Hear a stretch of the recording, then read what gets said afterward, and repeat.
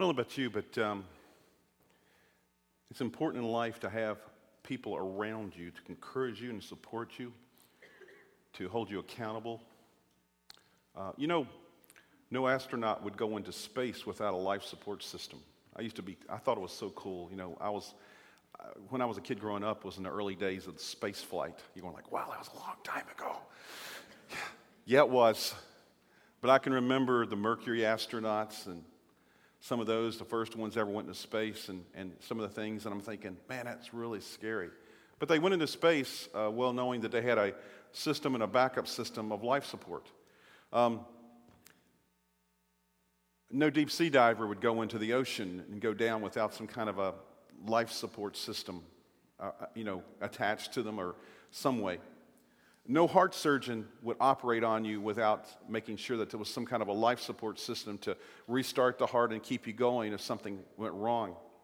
And no soldier is ever sent into battle without at least a squad around them. A squad is the smallest unit of combat unit. It's like 10 privates and a couple of other officers that are there. They don't go on their own. See, God never intended for you and for me to go through life on our own, to be Lone Ranger Christians, to be people who just do everything on our own and live life on our own. Matter of fact, God made us as people with a life support system in the body. It's called cells.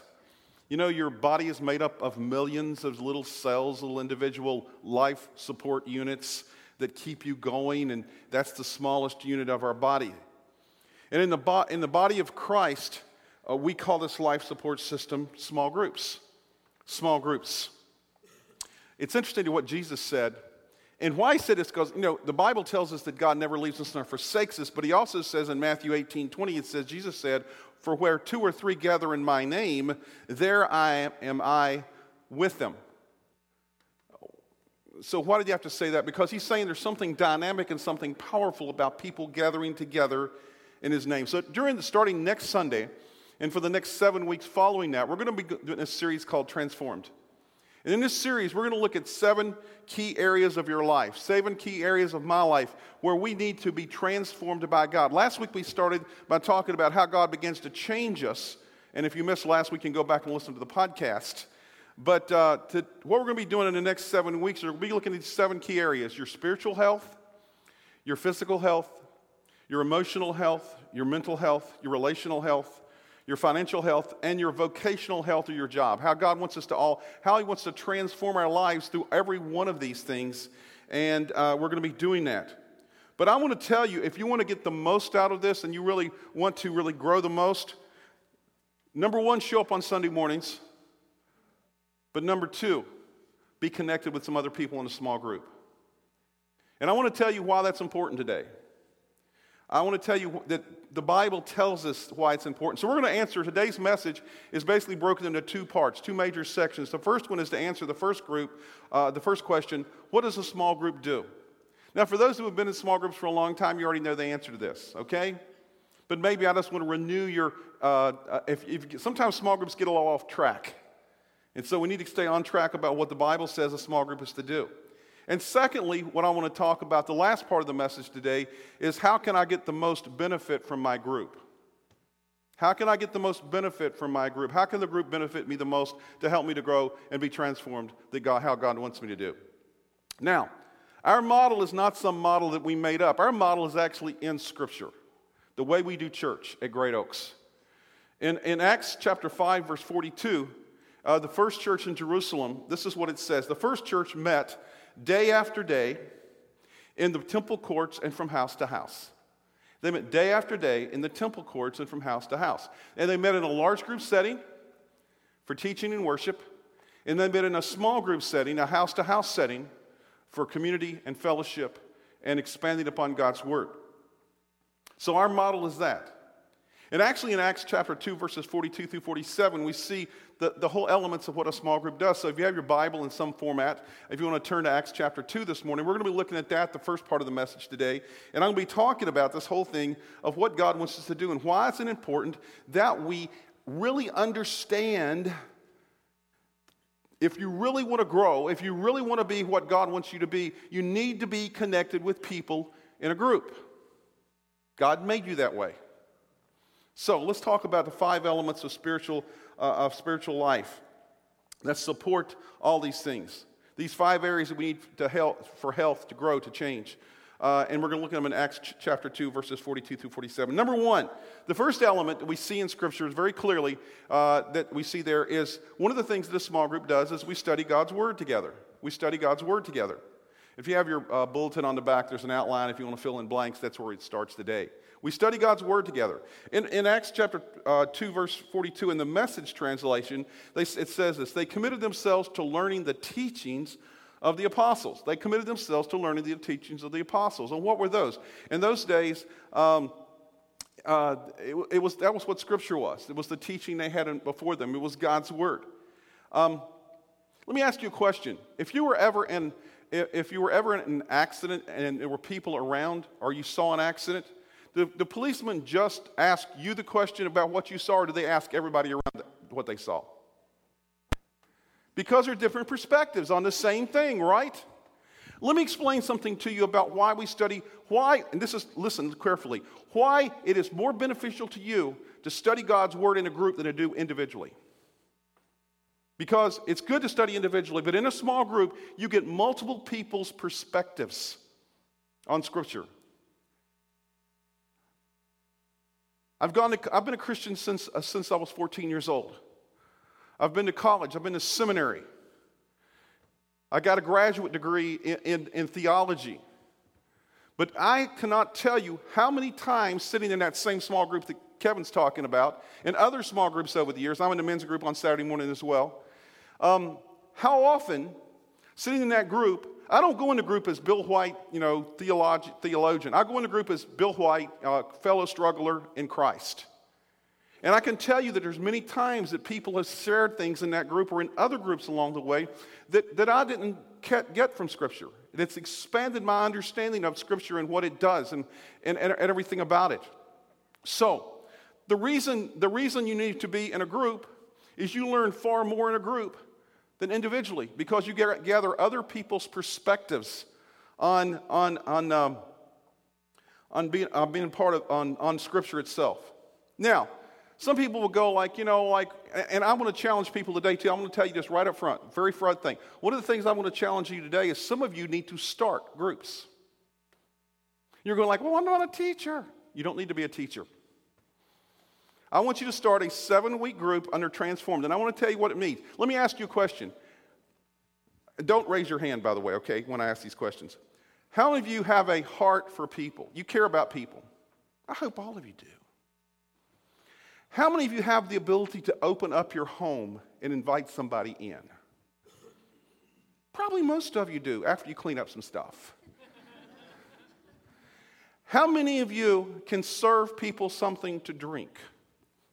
Probably most of you can. If it was really weird years ago. We came from the South, and in the South, people, when they drink tea, they have sweet tea.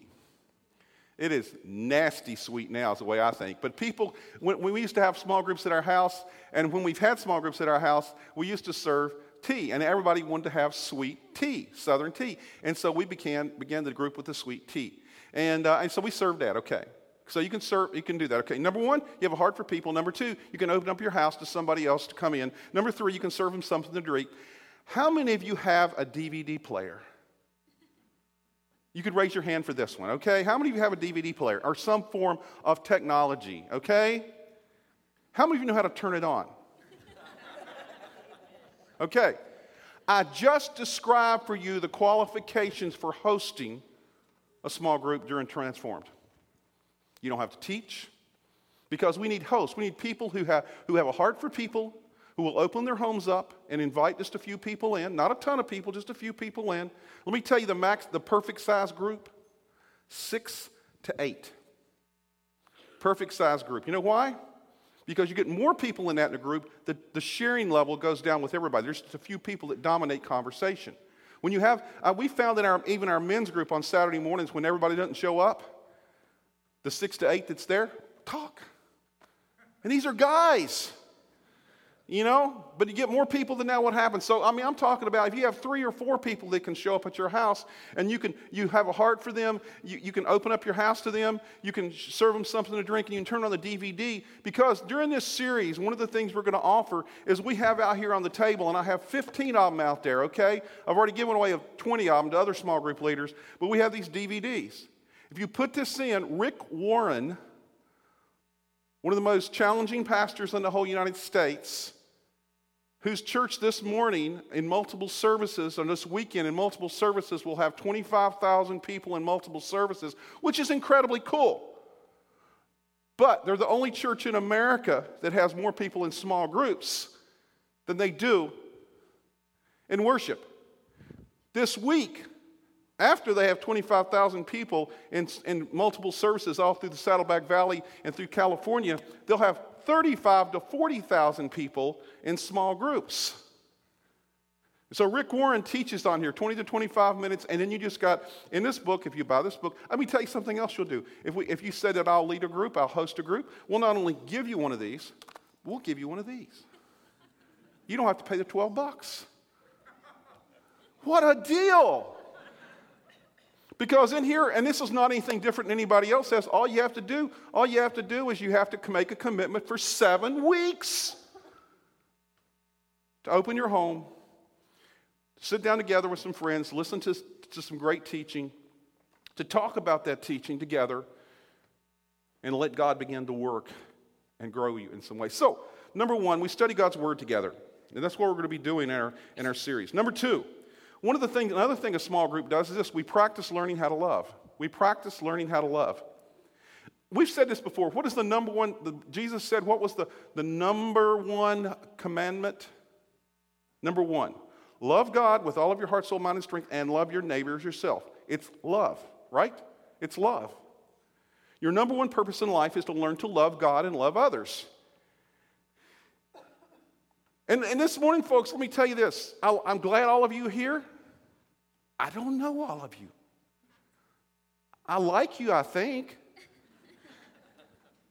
But the people you love are people that you you have a relationship with. It's a commitment to spending time together, to doing all those things. And you cannot love everybody here this morning that way. You cannot have this relationship. But in a small group setting, in a setting with 6 to 8 to 10 to 12 people, the thing is that there is where you practice learning how to love. And let me explain something else to you that's about small groups. You're going like, well, yeah, you can't learn to love without being around people who are different than you. Now, I know you guys are perfect. You're cool. You got everything together, everything like that. But, and in a group, sometimes we have people, special people. You know what they're called? We call them EGRs. You know what an EGR is? Extra grace required. And you can gather what that means. They're the people that's God's heavenly sandpaper. And they rub you the wrong way sometimes. It is easy to love people just like you, but it's a little harder to love people who are different, right? And so the deal is, in a small group, you can learn to love people that are different from you. Just think about some of your family members. You may not like them, but you love them. And the reality is we practice learning how to love in a small group. Practicing love there's a name in Scripture for practicing love. You know what it's called? Fellowship. You thought that was eating, right? No.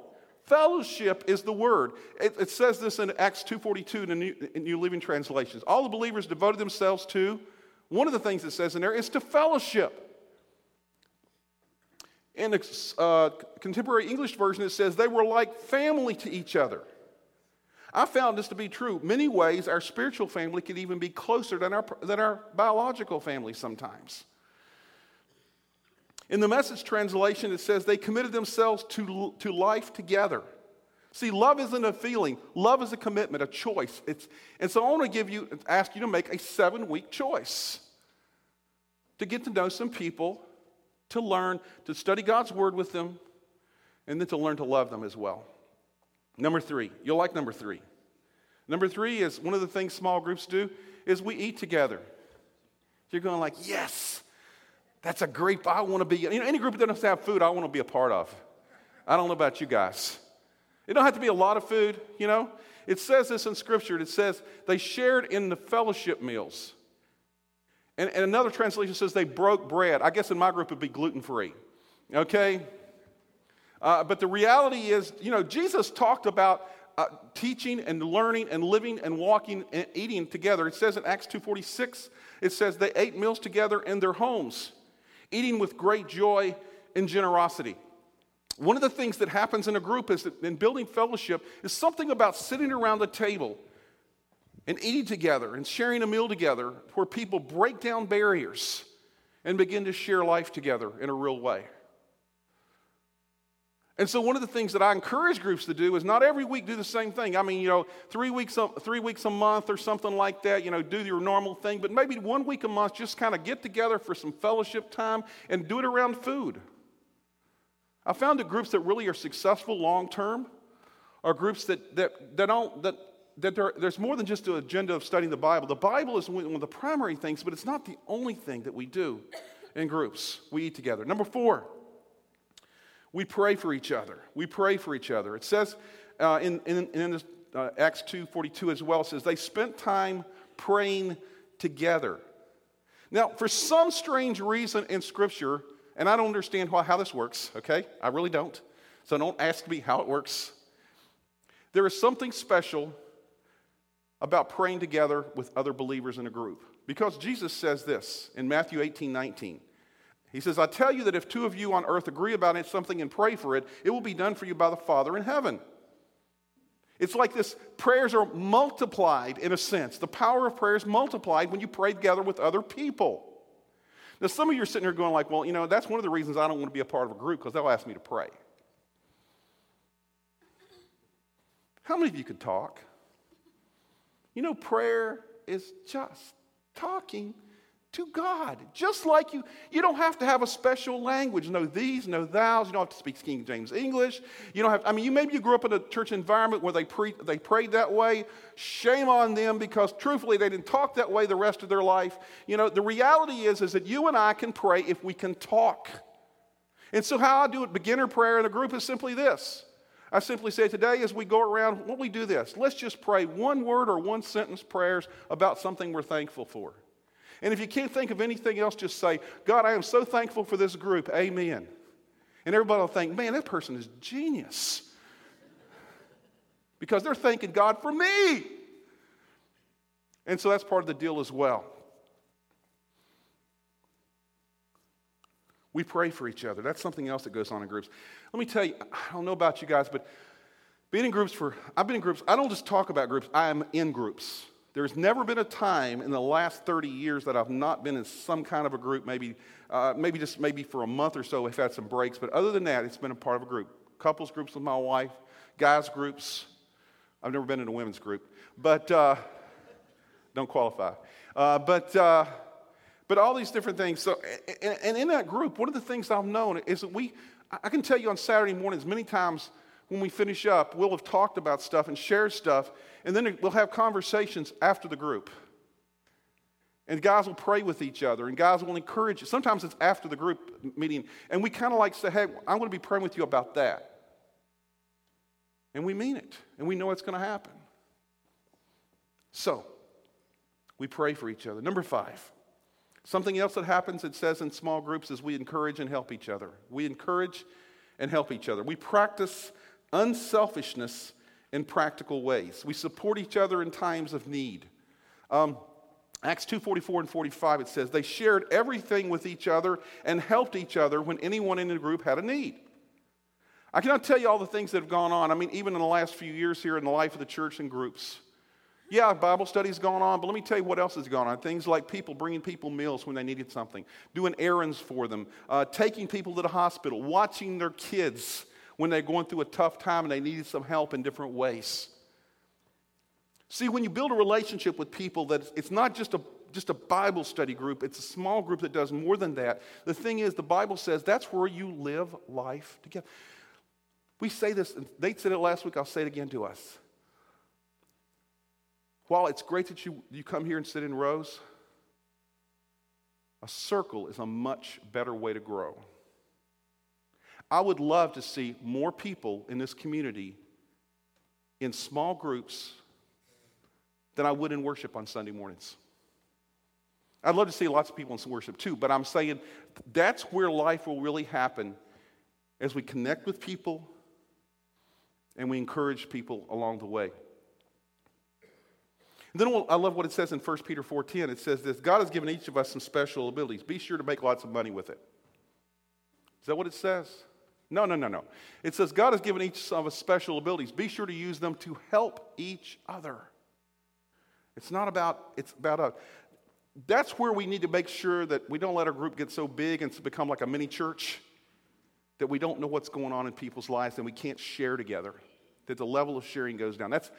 So anytime a group, and I'll simply say this, anytime a group gets too large, you know what it means? You need to give birth to a new group. I've been in groups that have multiplied multitudes of times. And you're going like, oh, but I love them so much. Well, yeah, good, but did you invite anybody new in? Are you so big that you can't invite somebody new in that you know that needs to know and needs to be a part of that group? That needs to be part of the deal. So, okay. That's the first big segment. Part number two. How can I get the most from my group? How can I get the most from a group? If you do all 6 of these things, you'll grow. Number 1, make my group a priority. I know I left just blanks there and you have to fill in the whole blank, so, write real quick, whatever. Make my group a priority. You know what that means? Show up every week. We live in this crazy, busy society that has way too many things on our plate. And we are adults. Big people know how to say, thank you, no, thank you, no. We say no for us, we say no for our kids. We have a sane lifestyle. Christians should be different than the rest of the world. We have priorities, we know what our priorities are, and we say no and we say yes. So, make my group a priority. Show up, if you don't show up except every other week for the next 7 weeks, you'll miss half of Transformed, and you'll only be half transformed. That'll look like a mess. I don't know what it'll look like, but it'll be kind of a mess anyway. Make your group a priority. Hebrews 10:25 says, let us not give up the habit of meeting together. Instead, let us encourage one another. Habits require frequency and consistency. We know that. Number 2, how to get the most from my group. Share my thoughts with humility. Share my thoughts with humility. Don't try to impress people, just express. Leave your ego at the door. This is not a group should not be a place where you have to put on airs. Is that a term we even use anymore? No. Be fake, okay? That's what it is.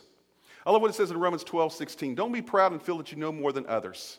Make friends with ordinary people like we are extraordinary. I guess that's the opposite of that, Humility, you know what humility means? Humility means being teachable. I can learn from anybody. I love what it says, and I don't have this on the screen, but what it says, you can write this down. Proverbs 15:14. Proverbs 15:14 says this. Intelligent people want to learn, but stupid people are satisfied with ignorance. I love Proverbs. It's such a great, it just simply says what it is, And then what I learned, I will put on the screen, Philippians 2, verses 3 and 4, it says this. Never let selfishness or pride be your guide. Instead, be humble and give more honor to others than to yourselves. You hear what it says? Do not be interested only in your own life, but be interested in the lives of others. One of the things we do in a small group is share our thoughts with humility. Let me tell you something. I don't know about you, Kevin, but in our men's group, one of the things I love about that is that we have a bunch of guys that share their ups and their downs with humility. That's one of the things that can happen in a small group. I don't expect it to happen up on a stage here with everybody sharing all their dirty laundry. And not everything is even shared in the whole group. Sometimes it's just 1 or 2 people in the group to get together to share things as well. But let me tell you, if you want to really get the most out of a group, You need to share your thoughts with humility. Number 3, respect others' ideas with courtesy. Guys, I'm only talking to guys right now. Girls, you can just close your ears off, okay? Guys, have you ever been accused of not being a good listener by anybody of the female persuasion? Guys, no, none of us guys have ever been accused of that, right? But you're not listening to me. I didn't ask you to raise your hands, but I think if we didn't raise our hand, all the guys would be called liars. But the reality is, a small group, if you do it right, will teach you to be a better listener.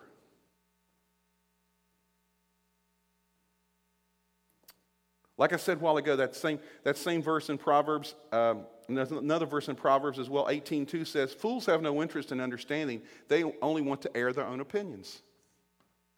Proverbs 18:2. Romans 14:1 says this in the Message translation, says, welcome with open arms fellow believers who don't see things the way you do. And don't jump all over them every time they do or say something you don't agree with. Even when it seems that they are strong on opinions but weak in the faith department. I love how Message puts it, you know. Remember, they have their own history to deal with. Treat them gently. Treat them gently. One of the things that happens in a small group, we need to respect others' ideas with courtesy. It's not there to say we have to all believe the same way and understand the same way. Everybody is at a different place on their journey. I kind of love what one person said one time. It says, I am not all that I could be, but thank God I am not all that I am not what I used to be. I'm not all that I could be, but thank God I am not what I used to be. We're all on this journey of life, and we're in different places in life. And when you have a group and different people in a group, one of the things we learn in the group is we learn to listen instead of judging. We learn to be better listeners. And that's a skill set that we need to learn. Let me tell you something, folks. That's the only problem I have in a group. Because every time I'm in a group, because I'm the pastor, people look at me like, oh, what do you think? And sometimes I just intentionally don't speak. Because I want to hear what everybody else has to say. Because even if I don't agree with them, it's helpful for people to share where they are. Romans 15:2 says we must bear the burden of being considerate of doubts and fears of others. So that was number 3. Number 4, if you want to get the most out of a group, number 4, share my faults with honesty. Share my faults with honesty. 1 John 1, 7 and 8. I'll leave it up there a second. Okay, share my faults with honesty. I forget, you got to write these down. 1 John 1, 7 and 8 says this. If we live in the light as God is in the light, we can share fellowship with each other. Now look what it says. What is the light? Living in the light. It means we are authentic. Authentic. But if we claim we have no sin, we are fooling ourselves and the truth is not in us. This kind of goes along with the last one, but a little bit different. The thing is that sharing your weaknesses, you know that sharing your weaknesses helps others? If I got up here this morning and talked about all the things that I've done in life, how wonderful, and where I went to school, and what degrees I have, and all this kind of stuff, you're going like, oh, that's great. But when I share weaknesses and when I share stories of weaknesses, I cannot tell you how many people say, well, that was helpful because I can relate to that. James 5:16 in the Living Bible says this, admit your faults to one another and pray for each other so that you may be healed. We all need to be healed from something. Our past, our hurts, our resentment, our memories. I'm just going down a whole list of things that we need to be healed from. All of us do, if we will admit it. We need to share our faults with honesty because none of us have it 100% together. We're on this journey in life. I love this little quote that Rick Warren has said several times. I learned years ago. It says, revealing your feeling is the beginning of healing. Revealing your feeling is the beginning of healing. It's the beginning point of really being healed in our life is sharing our faults with honesty. That's something else that happens in a group. Number 5, In a group, if we want to get the most out of it, we share others' problems with sympathy. We share others' problems with sympathy. Galatians 6:2 says, help carry each other's burdens. In this way, you will follow Christ's teachings. I don't know about you discovered this in life, but one of the things that's true is this. When I share a joy, it's doubled. You know, I go in the group and I share a joy, something that's happened, everybody's going, yay! You know, we got kind of share, and it's doubled. But when I share a sorrow, it's halved. It's like I don't have to carry it all by myself now. Colossians 3:12 in God's Word translation says, as holy people whom God has chosen and loved, be sympathetic, kind, humble, gentle, and patient. And in 1 Corinthians 12:26, it says this, if one part of the body suffers, all the other parts suffer with it. We are to share others' problems with sympathy. Folks, if I have a need in my life and I need to share with somebody, you know where I go? I have an accountability partner and I have my small group. You know, some things I share with my wife, I just don't want to put every burden I have in life on her, though. I want to kind of spread the mess around. And so that's where I go, because I trust the people. I mean, they're imperfect. They're just like me in my group. But they're guys that have shared together. They struggle together. We pray together. We're honest with each other. It takes a while, but we get there. So share others' problems with sympathy if you want to get the most out of the group. And number 6, finally, is this. If you want to get the most out of a group, encourage each other with accountability. Encourage each other with accountability. I could have picked like 100 verses in Scripture, so I just chose 2. Okay? Hebrews 10:24. Let us consider how we may spur one another on toward love and good deeds. You know what the idea of spurring is? It comes from riding horses, I understand. You know, spur? What's a spur do? It makes the horse go because of a little pain, I understand. Not a lot of pain, just a little bit of pain. And that's the picture here. Let us consider how we may poke the others on toward love and good deeds. One of the things that you and I need in life is people who would encourage us with accountability. Hey, it's not just sharing in our group, hey, this is the stuff's going on in my life. It's missed, you know. It's not healthy just to keep telling the same story over and over and over and over again without doing something about it.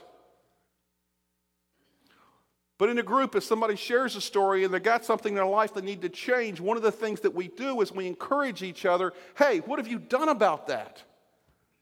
How is it going?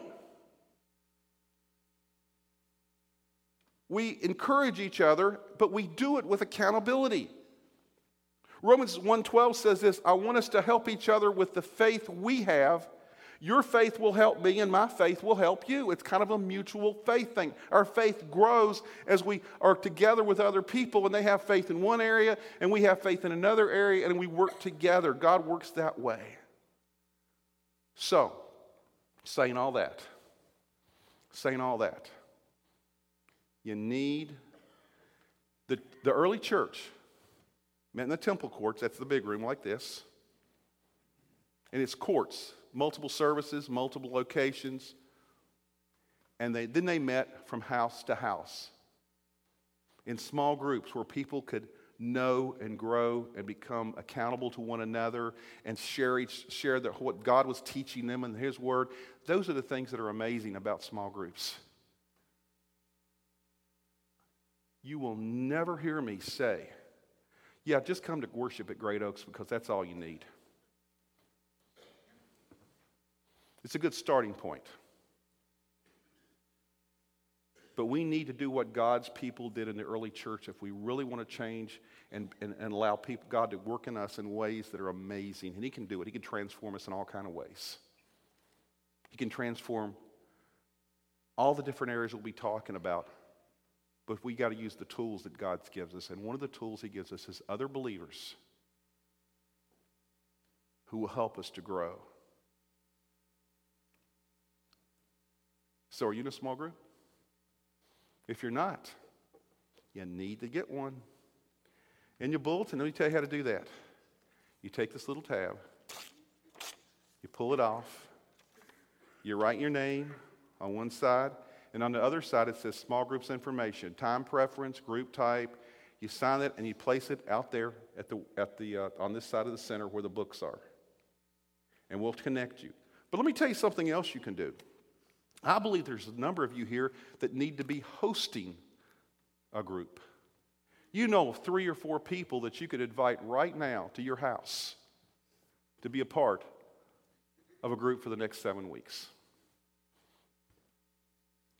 Do you have a heart for people? Can you open up your home? Can you serve them something to drink? Can you turn on a DVD? That's the requirements.